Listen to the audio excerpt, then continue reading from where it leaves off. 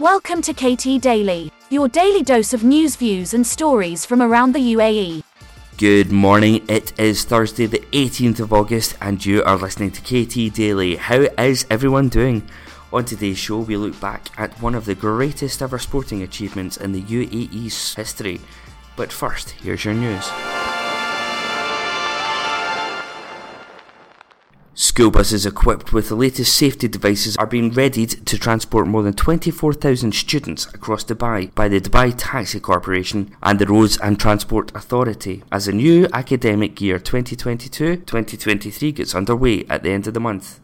According to the DTC, the preparations are in line with its keenness as a leading government entity to provide a safe and smooth mobility service for the school students in the most secure and sustainable way.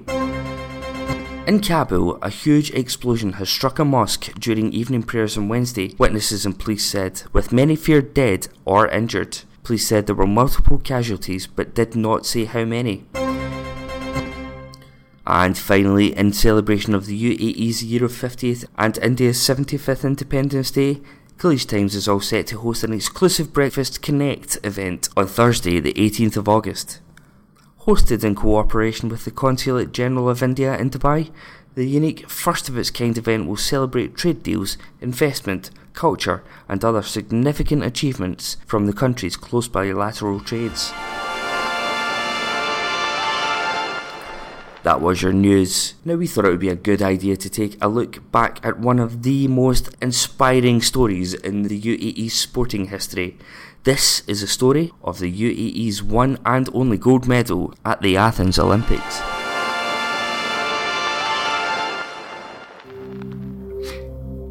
The Olympic Committee of the UAE was formed in 1979 and recognised by the IOC in 1980. Since then, the UAE have featured athletes in 8 Olympic Games to date. The greatest Olympic achievement happened at the Marco Polo Olympic Shooting Centre in 2004 at the Athens Games. Sheikh Ahmed bin Hasher Al Maktoum became the first person from the UAE to win an Olympic gold medal in the double trap shooting. For the layman, trap shooting is better known as clay pigeon shooting. Clay discs are fired into the air at a speed of 140 km per hour, and it is down to the athlete to shoot these discs out of the air with a rifle. There are 2 Olympic events, the single trap and the double trap shooting. Born into the ruling family of Dubai, Sheikh Ahmed bin Hasher Al Maktoum grew up shooting and hunting from the age of 5, so it was safe to say that he knew his way around handling a rifle. Astonishingly, Sheikh Ahmed only took up trap shooting at the age of 34 in 1998 and 2 years later competed at the 2000 Games in Sydney. At those games, Sheikh Ahmed came 23rd in the trap and 18th in the double trap. Not happy with this, Sheikh Ahmed left those games with a hunger to better himself, to master the technique of shooting by spending endless days on the range and becoming an all-round better shooter. 4 years later at the Games in Athens, that dedication paid off. In the single trap, Sheikh Ahmed came agonisingly close to medaling, placing 4th and missing out on bronze by a target. However, Sheikh Ahmed knew that his strengths lay in the double trap.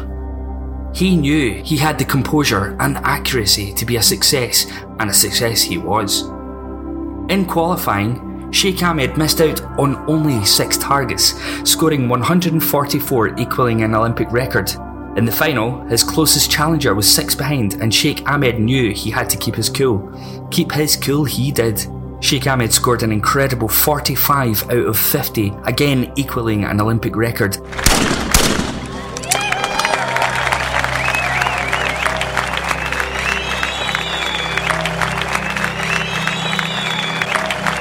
And then came the words that he and all of the UAE wanted to hear. Gold medal, a new Olympic champion, Ahmed Al Maktoum.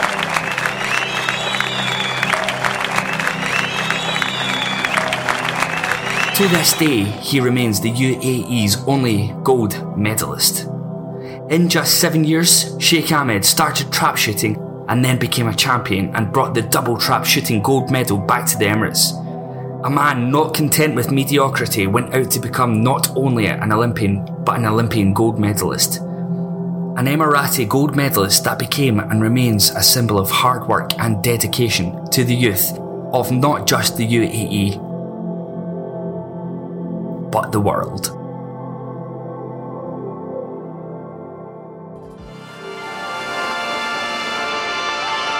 I absolutely love that story, and I hope you did too. Now, thanks everyone for liking, rating and subscribing to the podcast. It does mean an awful lot, but please do spread the word. Get the word out there, tell your friends and family. Thanks so much, and we will see you for tomorrow's episode.